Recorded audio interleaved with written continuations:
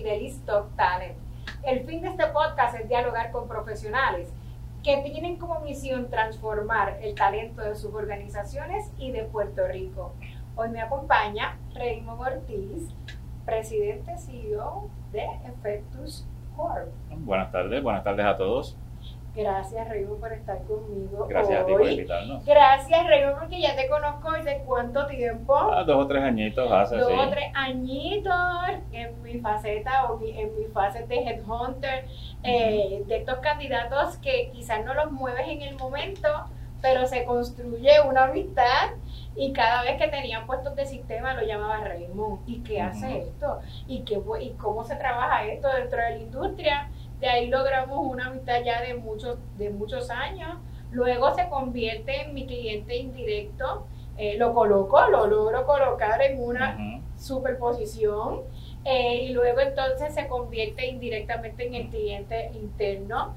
Y de ahí puedo decir que fue el primer placement que se hizo en Fidelis fue para un puesto de Raymond, así que así de especial eres para mí. Y luego de eso entonces formas tu organización, te certificas con nosotros en iCoach y luego entonces creas con ese nombre tan espectacular tu corporación. Exacto, Gracias, Raymond, sí. todo eso. Todo eso, y tú que eres la madrina del nombre, porque gracias a ti fue que sacamos el nombre de Effectus. Así que Raymond también, yo tengo mis hijos por ahí adoptivos cuando él me empieza a hablar del concepto del negocio y demás, yo creo que fue una noche Raymond, este nombre siempre me ha gustado, ¿qué tú crees? Y de ahí lo adoptó, pero me paga con un almuerzo, está bien. Okay. Gracias por estar conmigo hoy aquí, Raymond, me encantaría que me cuentes de tu experiencia. De los empresarios que estoy trayendo, porque me encanta también escuchar con tu experiencia de que quizás sí recursos humanos lo manejan el día a día, pero recuerdo el departamento de casi 100 personas que tuviste a cargo, así que me encantaría qué haces, qué posición ocupas en tu compañía, pero me deja un poquito de trasfondo. Sí. Bueno, como dije, sí son muchos años los que nos conocemos y una buena relación, pero especialmente cuando uno conoce personas que son talentosas también, que son personas emprendedoras, pues uno le gusta mantener esas alianzas y eso es parte de lo que es continuar con los negocios, ¿no? Además de la relación personal. Sí, Effectus nosotros lo creamos justamente hace 3 años atrás este mes. Se crea en septiembre del 2017 con un socio mío que también más adelante entra, que es de Uruguay, que es Diego Lázaro. Nosotros entonces creamos este emprendimiento en el cual nosotros queríamos hacer algo diferente, especialmente basándonos en toda la experiencia que habíamos tenido en la industria, ya en posiciones de liderazgo, ya siendo como presidente de compañías o subsidiarias y también como CIO, que fue mi último rol en una aseguradora. Entonces, en este caso, queríamos crear esa diferencia de dar unos servicios más enfocados a añadir valor a las relaciones de negocio que teníamos con nuestros socios a través de manejos de proyectos, crear mejoras de procesos y también algunos ayuda también lo que tenía que ver con desarrollo de aplicaciones o cosas que tenían que ver con tecnología, ¿no? Y negocios. O sea, estamos bien abiertos en nuestra cartera de ofrecimientos. Y por ahí es que nos lanzamos hace 3 años atrás y gracias a Dios hasta el momento pues nos ha ido súper bien. Y estamos aquí, tanto acá y mi socio está en Uruguay. ¿Cómo comenzaste, Raymond, tu carrera obviamente en el área de sistemas? Que fue que comenzaste. ¿Estudiaste? ¿Qué estudiaste? Bueno, yo estudié, fue interesante porque yo cuando voy a la universidad, yo estudié en el Colegio de Mayagüez y estudio Ingeniería Eléctrica. De allí me graduó y luego hago una maestría en Gerencia de Ingeniería. Eso fue lo que estudié. Sin embargo, mi enfoque ha sido casi toda la vida en la parte de tecnología y sistemas de información. O sea, que desde que fui a trabajar, que mi primer trabajo, estando en la universidad, fue con NASA, que trabajé en Virginia, en Wallops Island, y allí fue esa primera asignación. La primera fue en electrónica, recuerdo que no me gustó, aunque yo estaba estudiando ingeniería eléctrica, y luego entonces empiezo con la parte de programación y sistemas, y esa me fue gustando, ¿no? Ya entonces cuando salgo de la universidad y voy al mundo laboral, que empiezo a trabajar en Estados Unidos con Westinghouse, pues allí donde entro literalmente es en la parte de software engineering, que es básicamente desarrollo de software para plataformas de seguridad que tenía Westinghouse desarrollando. Así que, y eso hace pues o sea, unos cuantos añitos atrás. Así que básicamente yo empecé a trabajar desde antes de nacer, hace 30 años atrás. Así que... Y rápido, Raymond, recuerdo porque tengo una foto de tu resumen que eran de esos resúmenes, que son de esos resúmenes espectaculares, pero recuerdo que creciste rápido y en organizaciones bien robustas, pero recuerdo una experiencia que tuviste en Procter, que obviamente me imagino que transformó también tu visión como líder, porque dentro de lo que te conozco, eres de los líderes que te enrollan las mangas con su gente para poderlos desarrollar. Cuéntame luego de ahí, ¿verdad? Y cómo llegas a un rol directivo, que fue donde nos conocemos como tal. Sí, pues Procter & Gamble fue para mí, y yo creo que para todos los que hemos trabajado en esa compañía, sí, esa es la escuelita, ¿no? Esa es la escuelita y siempre hemos sido P&Gers y siempre lo vamos a hacer, ¿no? Y de hecho continuamos juntos y siempre nos vemos y siempre tenemos que tocar el tema. Ya luego, estando trabajando en Estados Unidos, recibo entonces la oportunidad de poderme entrevistar para una plaza volviendo otra vez a Puerto Rico, trabajando con Procter & Gamble, y eso me motivó entonces a seguir esa oportunidad, y empiezo a trabajar, me mudo a Puerto Rico de nuevo, empiezo a trabajar en Procter, y allí se empiezan a desarrollar una serie de dinámicas que para mí fueron bien interesantes, porque la forma de trabajar de nosotros en Puerto Rico es bien diferente a la forma de trabajar en Estados Unidos. Y dentro de una cultura en Procter & Gamble, que de hecho yo siempre le decía a la gente que yo hablaba más inglés en Puerto Rico en Procter que en Estados Unidos, o sea, porque teníamos mucha gente, muchas visitas, además del grupo de mercadeo que siempre estaba hablando en inglés, y nosotros siempre estábamos, era una cultura donde siempre habían estrategias que discutir, temas de organización que hablar, y yo creo que Procter fue bien eficiente o muy buena desarrollando su talento, especialmente con todo lo que tiene que ver con los soft skills, lo que son los elementos de liderazgo, los elementos gerenciales, preparándonos hacia estos próximos niveles, ya que Procter es una compañía que hace años atrás ya estaba hablando de cosas que ahora es que se vienen a hablar, como por ejemplo temas como Work at Home. Ya desde los 90 Procter & Gamble tenía un programa de Work at Home, cuando apenas ahora en Puerto Rico hay organizaciones que lo están lanzando, ¿no? Así que ese tipo de vanguardia en la que ellos siempre estaban corriendo nos estaban llevando a nosotros, además de que estaba el elemento internacional, que nosotros teníamos la oportunidad entonces de estar viajando y también poder contribuir en proyectos a nivel regional. O sea, yo tuve que ir mucho de la responsabilidad por Colombia, por ejemplo, en Bogotá, Medellín, Funza, recuerdo también Venezuela, México, Guatemala y otros países, y luego entonces cuando Puerto Rico pasa a ser nuevamente de Estados Unidos, de la región de Estados Unidos, pues entonces volver otra vez a Cincinnati, a las raíces, y eso fue algo bien crítico, porque ahí es donde yo aprendo todo lo que tiene que ver con ITIL, en términos del framework o de las mejores prácticas de IT, conozco sobre PMI y Project Management. O sea que es una buena base que nos crea a nosotros como profesionales para luego salir de allí y entonces a atacar roles de líderes que se necesitan en la industria. ¿Estuviste ahí cuánto tiempo? Allí estuve casi 10 años. Casi 10 años, entonces te vas a un rol en una aseguradora o te vas a sistemas, ¿verdad? Como tal. Sí, después de ahí estuve en varias otras posiciones, trabajé en asegurar, después de ahí he trabajado en manufacturas y trabajé en aseguradoras también, trabajé en Universal Insurance, trabajé en Cosby, trabajé en MCS, o sea que he estado en varios sitios. Y obviamente aplicando y teniendo siempre consciente la parte del manejo de talento que allí en Procter siempre se dialoga. Que es parte crítica. Que es parte. ¿Y cuál ha sido entonces ese proyecto, Raymond, de mayor impacto que hayas trabajado con la gente, ¿verdad? Con recursos humanos o con tu gente, ¿verdad? Quizás de iniciativas de recursos humanos, pero con tu gente, que te sientes bien orgulloso de del éxito que obtuvo. Mira, yo creo que habiendo, como me estabas hablando, la parte de Procter & Gamble, una de las cosas que a mí me gustó mucho a través de mi experiencia allá fue los elementos que tenía que ver con reestructuración organizacional y elementos que estaban atados indirectamente a lo que tiene que ver recursos humanos, ¿no? O directamente en este caso. Entonces yo creo que para mí el proyecto que más satisfacción me dio fue en una de las últimas compañías que trabajé, que se hizo me llaman, o sea, cuando empiezo a trabajar allí y ellos tienen una necesidad de mirar cuál era el formato que tenía que llevar realmente el grupo de tecnología para poder entonces convertirse en una organización de servicio y empezar a cambiar la imagen dentro de la organización.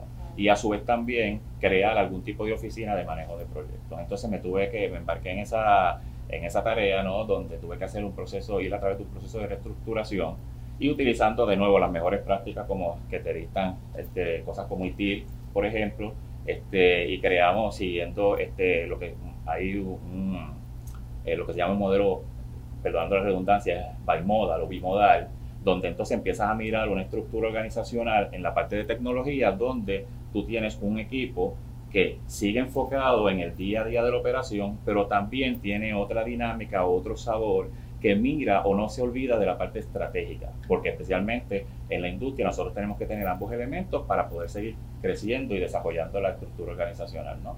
Y un tercer elemento que tenía que ver con el manejo de proyectos. Y entonces, además de eso, empezar entonces a ver cómo creábamos una estructura de gobierno dentro de lo que es el área de tecnología, y ahí se crea lo que llamamos el IT Governance, y empezamos a hablar de un steering committee para tomar decisiones en términos de proyectos, un comité de arquitectura, comité de desarrollo, comité de gerencia de proyectos, y empieza a verse no una estructura jerárquica, porque yo siempre he repudiado mucho lo que es la parte jerárquica, porque especialmente en IT, donde somos una estructura de servicio, o sea, nosotros debemos rehuirle a eso, o sea, debemos buscar una forma que sea más fácil de poder llevar esta relación y que no nos vean como un showstopper, sino que nos vean como un proveedor de servicio más, pero efectivo, ¿no? Y entonces empezamos a crear, sin ese sabor jerárquico, empezamos entonces a mejorar dramáticamente el servicio y así se redujo los incidentes de auditoría, se llevaron a cero, los números de tickets, de pedidos se pudieron bajar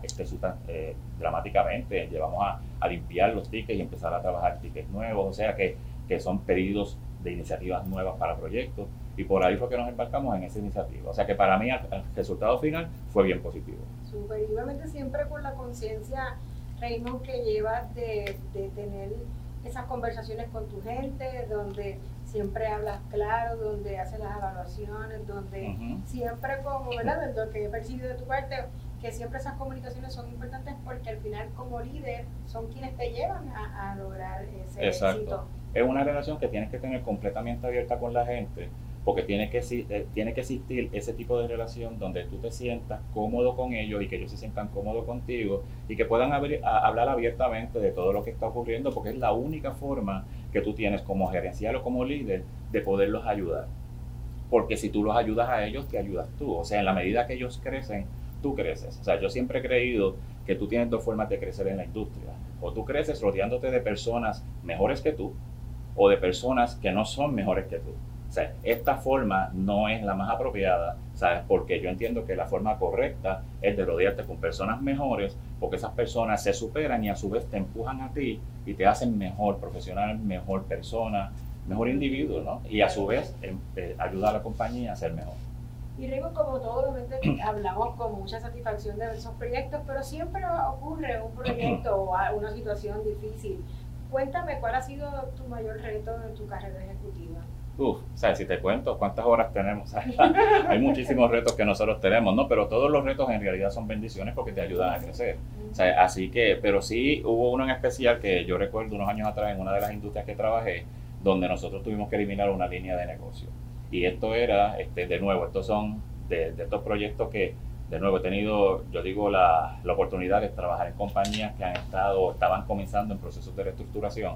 Y entonces, en este caso, se había identificado que esta línea de negocio, pues no estaba siendo productiva, al contrario, estaba dragando la compañía y llevándola a números negativos, ¿no? Entonces, ya había que tomar unas decisiones bien serias en términos de qué era lo que íbamos a hacer, y esto por supuesto tenía unas repercusiones de personal. Y recuerdo siempre la reunión que tuvimos con el presidente y el grupo gerencial. Recuerdo el presidente salir de la oficina, un momento que tenía que hacer una diligencia, pero en realidad aprovechó para llamarme desde afuera. Él estaba preocupado y afectado con la situación, y ahí es donde tú empiezas a ver cómo empiezas a tomar esa empatía con la gente y ver cómo genuinamente no tan solo el empleado, sino la gerencia, todos nos afectamos con situaciones cuando ocurre un cambio como este. Entonces, el reto estaba en cómo nosotros podíamos tomar una decisión que fuera la correcta, y no tan solo tomar esa decisión que fuese la correcta para la organización, sino llevarla de una forma que fuera la más apropiada para el empleado, con la mayor responsabilidad, y a su vez también que al final resultara en lo que nosotros esperábamos, que era el éxito de la compañía, ¿no? Y hoy día, gracias a Dios, la compañía todavía continúa y sigue siendo entre los top de la industria en la área de negocio que mantuvo y ha seguido creciendo. Así que, pero para mí esa experiencia fue bastante difícil. ¿Y cuáles han sido, verdad, cuáles entiendes para ti que han sido los mayores cambios que ha atravesado la industria en el manejo de los recursos humanos ¿verdad? En el pasado, y cómo impactan la cultura organizacional desde tu mirada como profesional y ejecutivo de otra área que no es recursos humanos? Mira, si estaba buscando acá porque yo recuerdo que de hecho estaba viendo unas notas de un entrenamiento que yo había dado hace poco para los gerentes de proyectos, y ahora que me haces esa pregunta lo recuerdo y tengo unas notas acá, porque yo creo que especialmente estos últimos años ha habido una serie de cambios que son bien interesantes, que han impactado definitivamente la industria, ¿no? En todos los elementos, especialmente el de recursos humanos. Yo creo que uno de ellos, posiblemente el más dramático, es que ahora tú tienes compañías, donde tienes esta mezcla ahora de diferentes generaciones. Entonces ahora de repente tú tienes generación X con generación Y, tienes milenios, todavía tienes gente que tienes de la generación también de los baby boomers, y ya están entrando por ahí como co-op y summer interns, están entrando también los de la generación digital.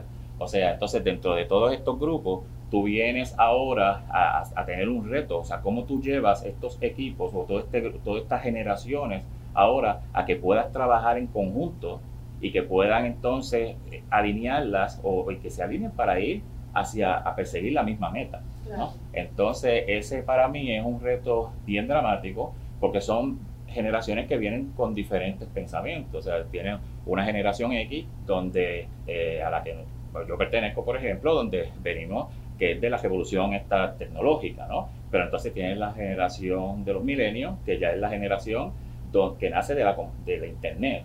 Pero entonces la generación anterior, que los baby boomers, ya viene con todo lo que tiene que ver con la televisión. Entonces todo esto se mezcla, o sea, y al fin y al cabo te crea un ambiente que es bien interesante. Entonces especialmente para organizaciones de recursos humanos y nosotros que somos recursos humanos también, claro. O sea, tenemos que empezar a ver cómo nosotros podemos ayudar a que estas organizaciones trabajen en conjunto y ver qué es lo que hay que hacer, porque hay algo que no importa la edad que tú tengas, no importa de qué generación tú pertenezcas, a todo el mundo hay que tratarlo con respeto y a todo el mundo hay que tratarlo con dignidad. O sea, eso de los gritos, los malos tratos y ese tipo de cosas en las compañías y en la industria, eso no tiene cabida en ningún sitio para ninguna generación.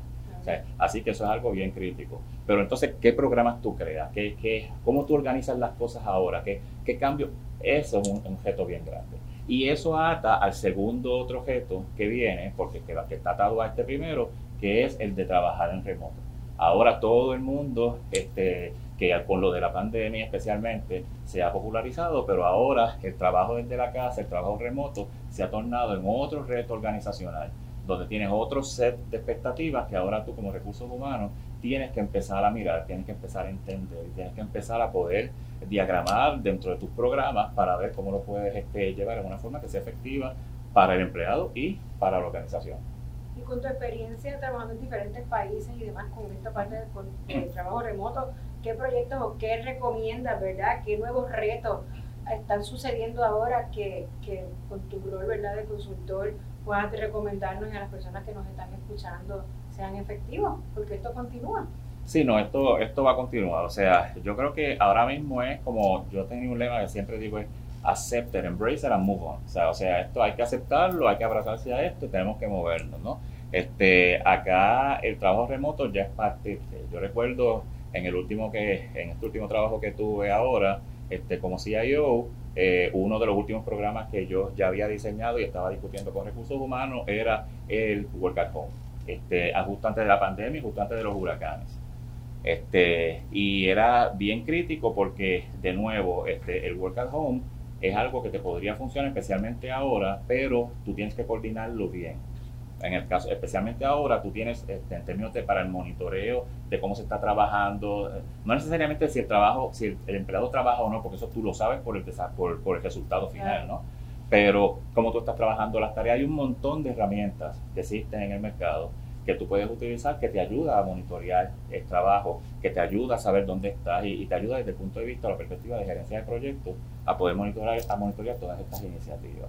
Entonces tú tienes que empezar a mirar todo eso para formar cuál va a ser la plataforma sobre la cual va a estar trabajando tu empleomanía, especialmente si empezamos con un grupo como lo de tecnología, ¿no?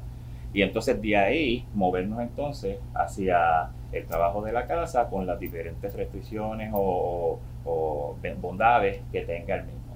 Y entonces por ahí hay un montón de puertas que se abren. Por ejemplo, servicio al cliente es un trabajo que se puede hacer desde la casa, porque ya las plataformas de los call centers te habilitan herramientas que tú puedes estar desde tu casa y es como si estuvieras en el call center. No es absolutamente todo lo que puede hacer el gerente del call center para sus empleados, para los agentes, lo puede hacer desde la casa, estando el gerente en la casa o los empleados en la casa. Todo se puede hacer remoto. Así que eso facilita las cosas. Ahora mismo dentro de Efectus, nuestros clientes, ¿dónde están? Yo tengo clientes en Uruguay, tengo clientes en Florida, tengo clientes en Rhode Island, o sea, tenemos clientes en Puerto Rico y todos son clientes remotos.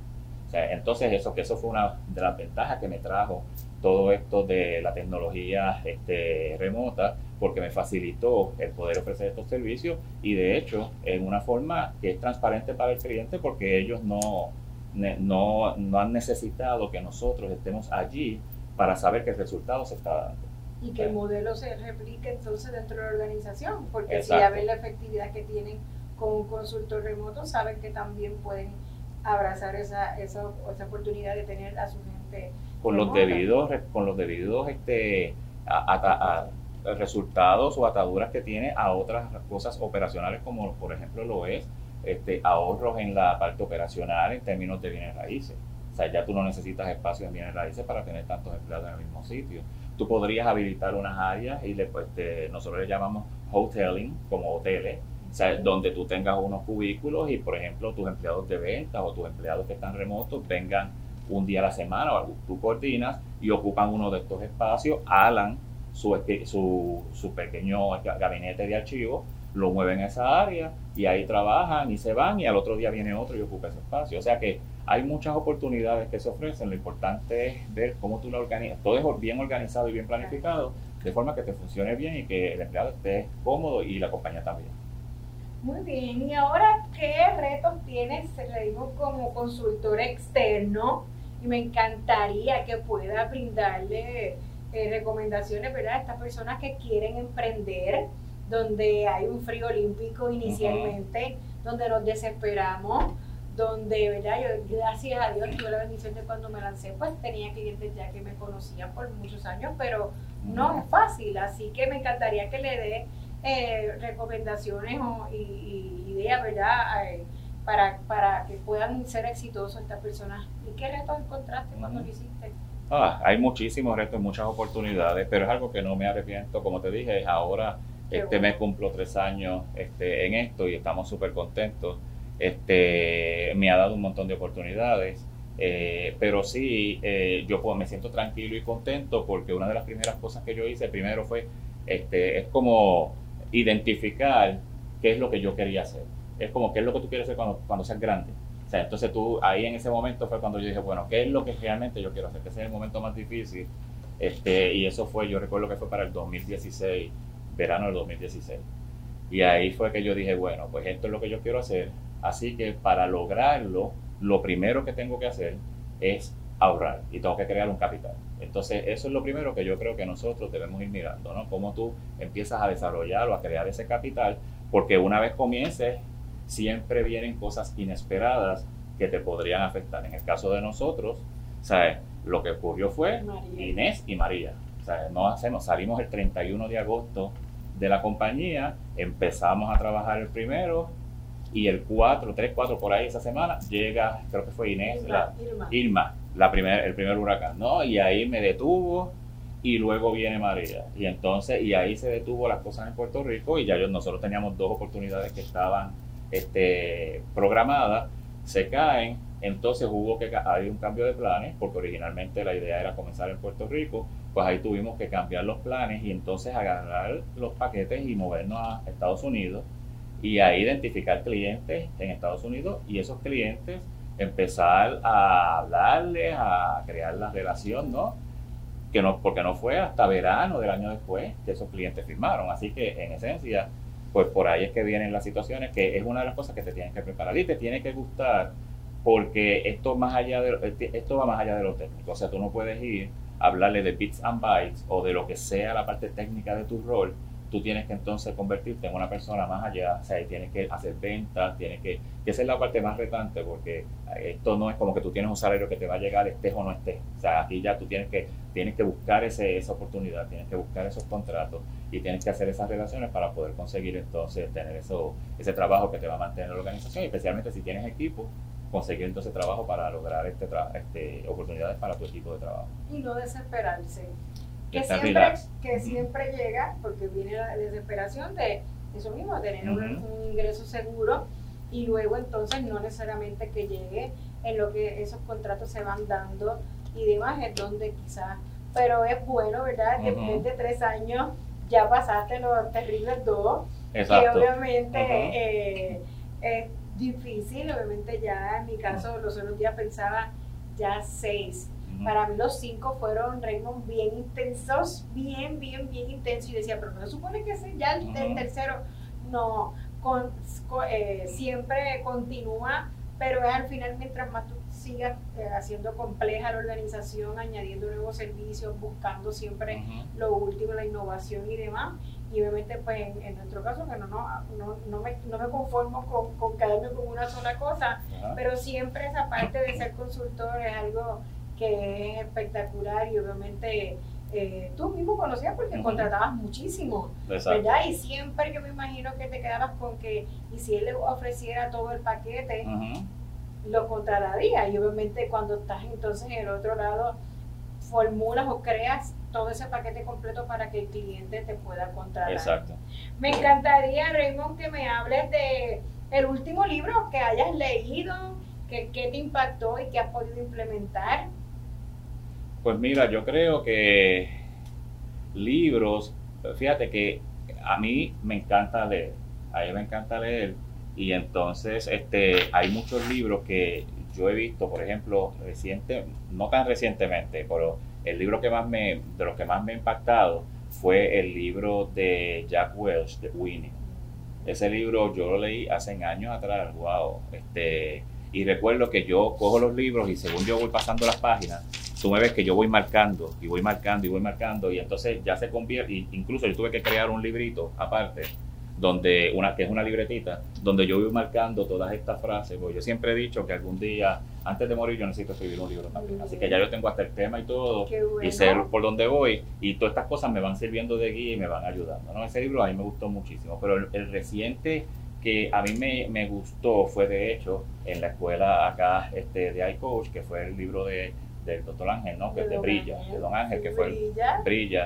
Y es porque me sirvió a través de la lectura, me daba muchos tips, me ayudaba a entender un poco más lo que era el coaching, que es algo bien crítico, y de nuevo, algo por lo cual los felicito a ustedes por estarlo llevando, especialmente Agnes, que es súper en términos como profesora, ¿no?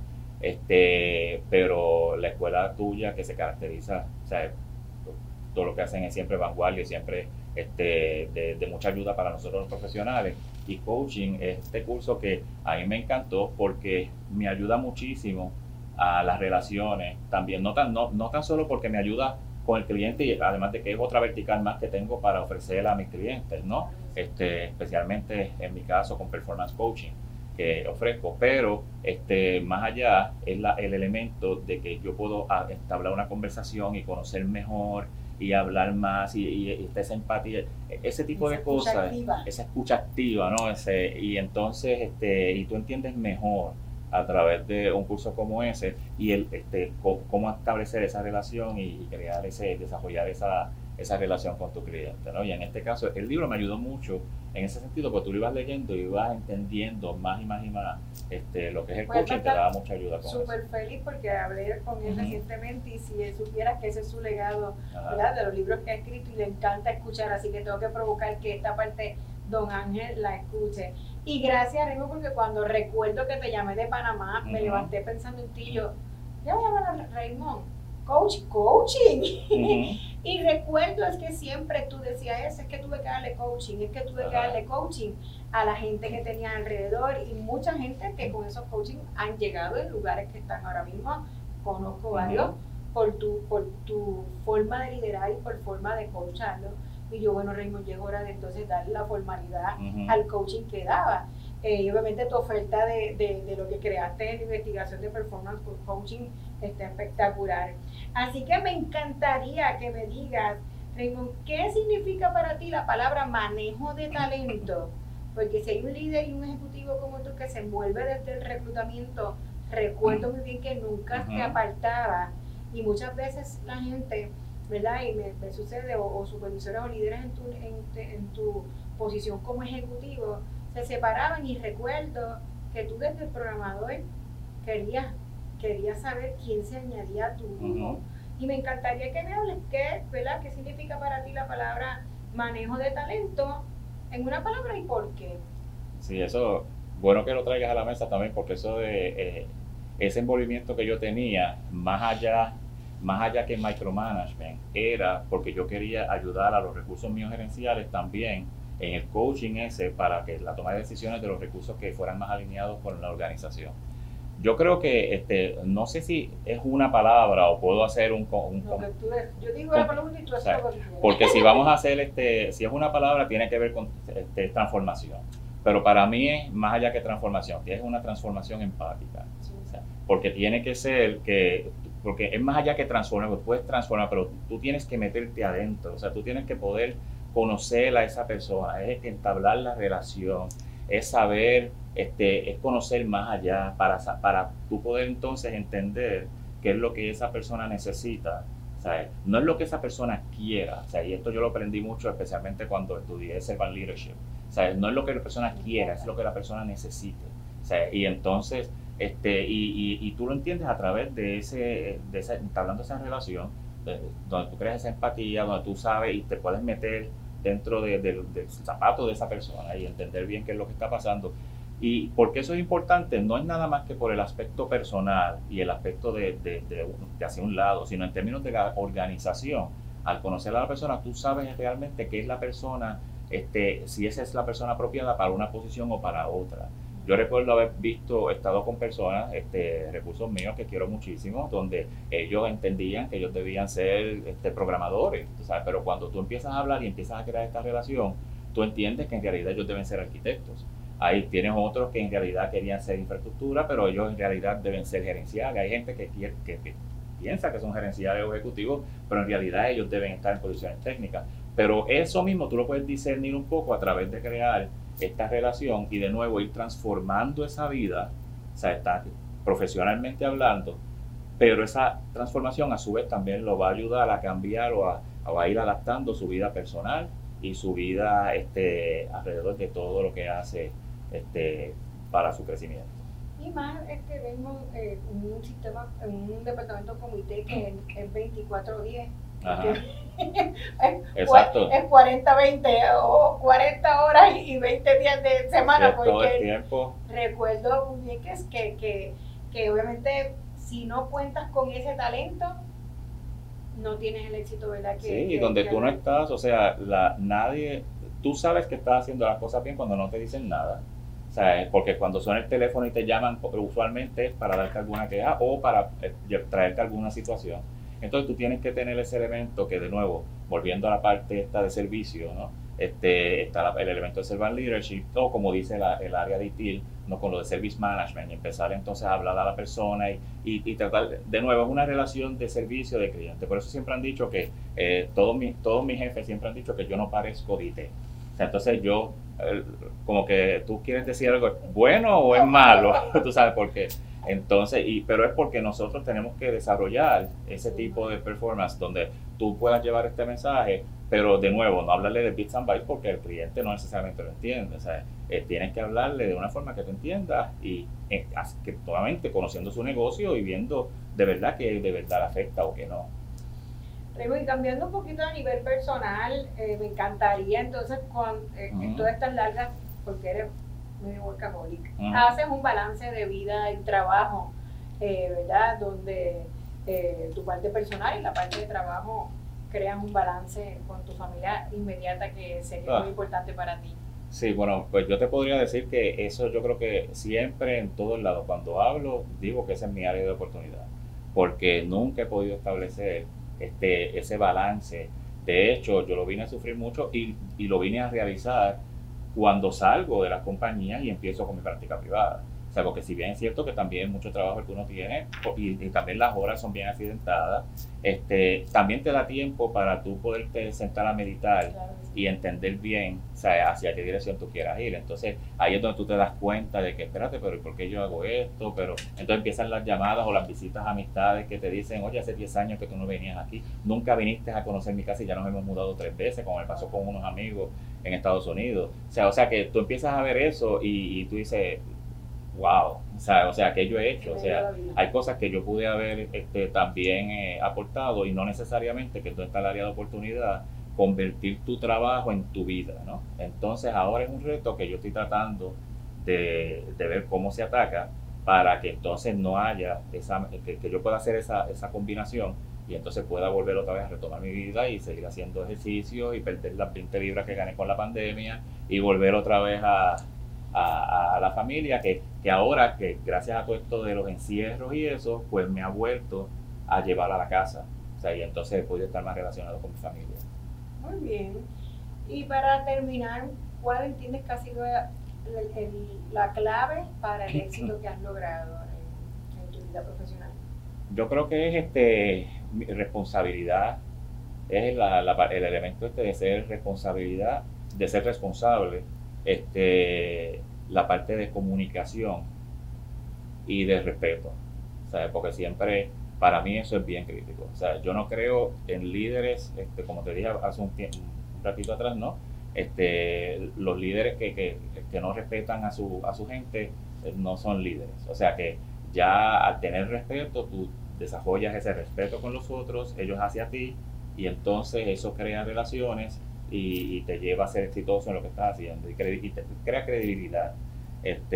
Y la responsabilidad porque tienes que cumplirlo. O sea, si tú dices una cosa y lo tienes que cumplir, y comunicación porque tienes que mantener informado a la persona y si hay algo que no vas a hacer o no vas a poder hacer, pues decirlo con tiempo. O sea, porque es mejor que la persona se entere por ti, o sea, que la persona se entere por la calle. O sea, por eso yo siempre creo en que hay que tener a los demás siempre bien informados de lo que está ocurriendo para que puedan entonces poder tomar especialmente las compañías, que puedan tomar decisiones más rápidas y ser más ágiles, cosa de que no se impacte el negocio. Así que para mí esos 3 puntos son bien clave. Y así yo siempre lo he visto. Uh-huh. Gracias, Raymond. Gracias por tu tiempo. Gracias por tu apoyo de tantos años, la amistad, ¿verdad? Ya que hemos podido construir y porque siempre, pues, cuando quiero escuchar alguna parte, una opinión de otra punto de vista, puedo contar contigo. Así que gracias por tu tiempo. Y quiero invitarnos a todos que nos busquen en nuestras redes sociales como Fidelis Talent Solutions en Instagram, Facebook, en LinkedIn y búscanos en YouTube y suscríbete a nuestro canal. Si quieres escucharlo en formato de podcast, estamos en Spotify, Apple Podcast y en Google Play. Y déjanos tu review en la plataforma donde nos sintonizas. Así que gracias, Raymond, nuevamente. Gracias a ustedes y esperamos ahora que se escuche no tan solo aquí en Puerto Rico, sino que lo vamos a enviar a Uruguay también para que los amigos de Uruguay también puedan verlo. Qué bueno. Gracias a todos y hasta la próxima.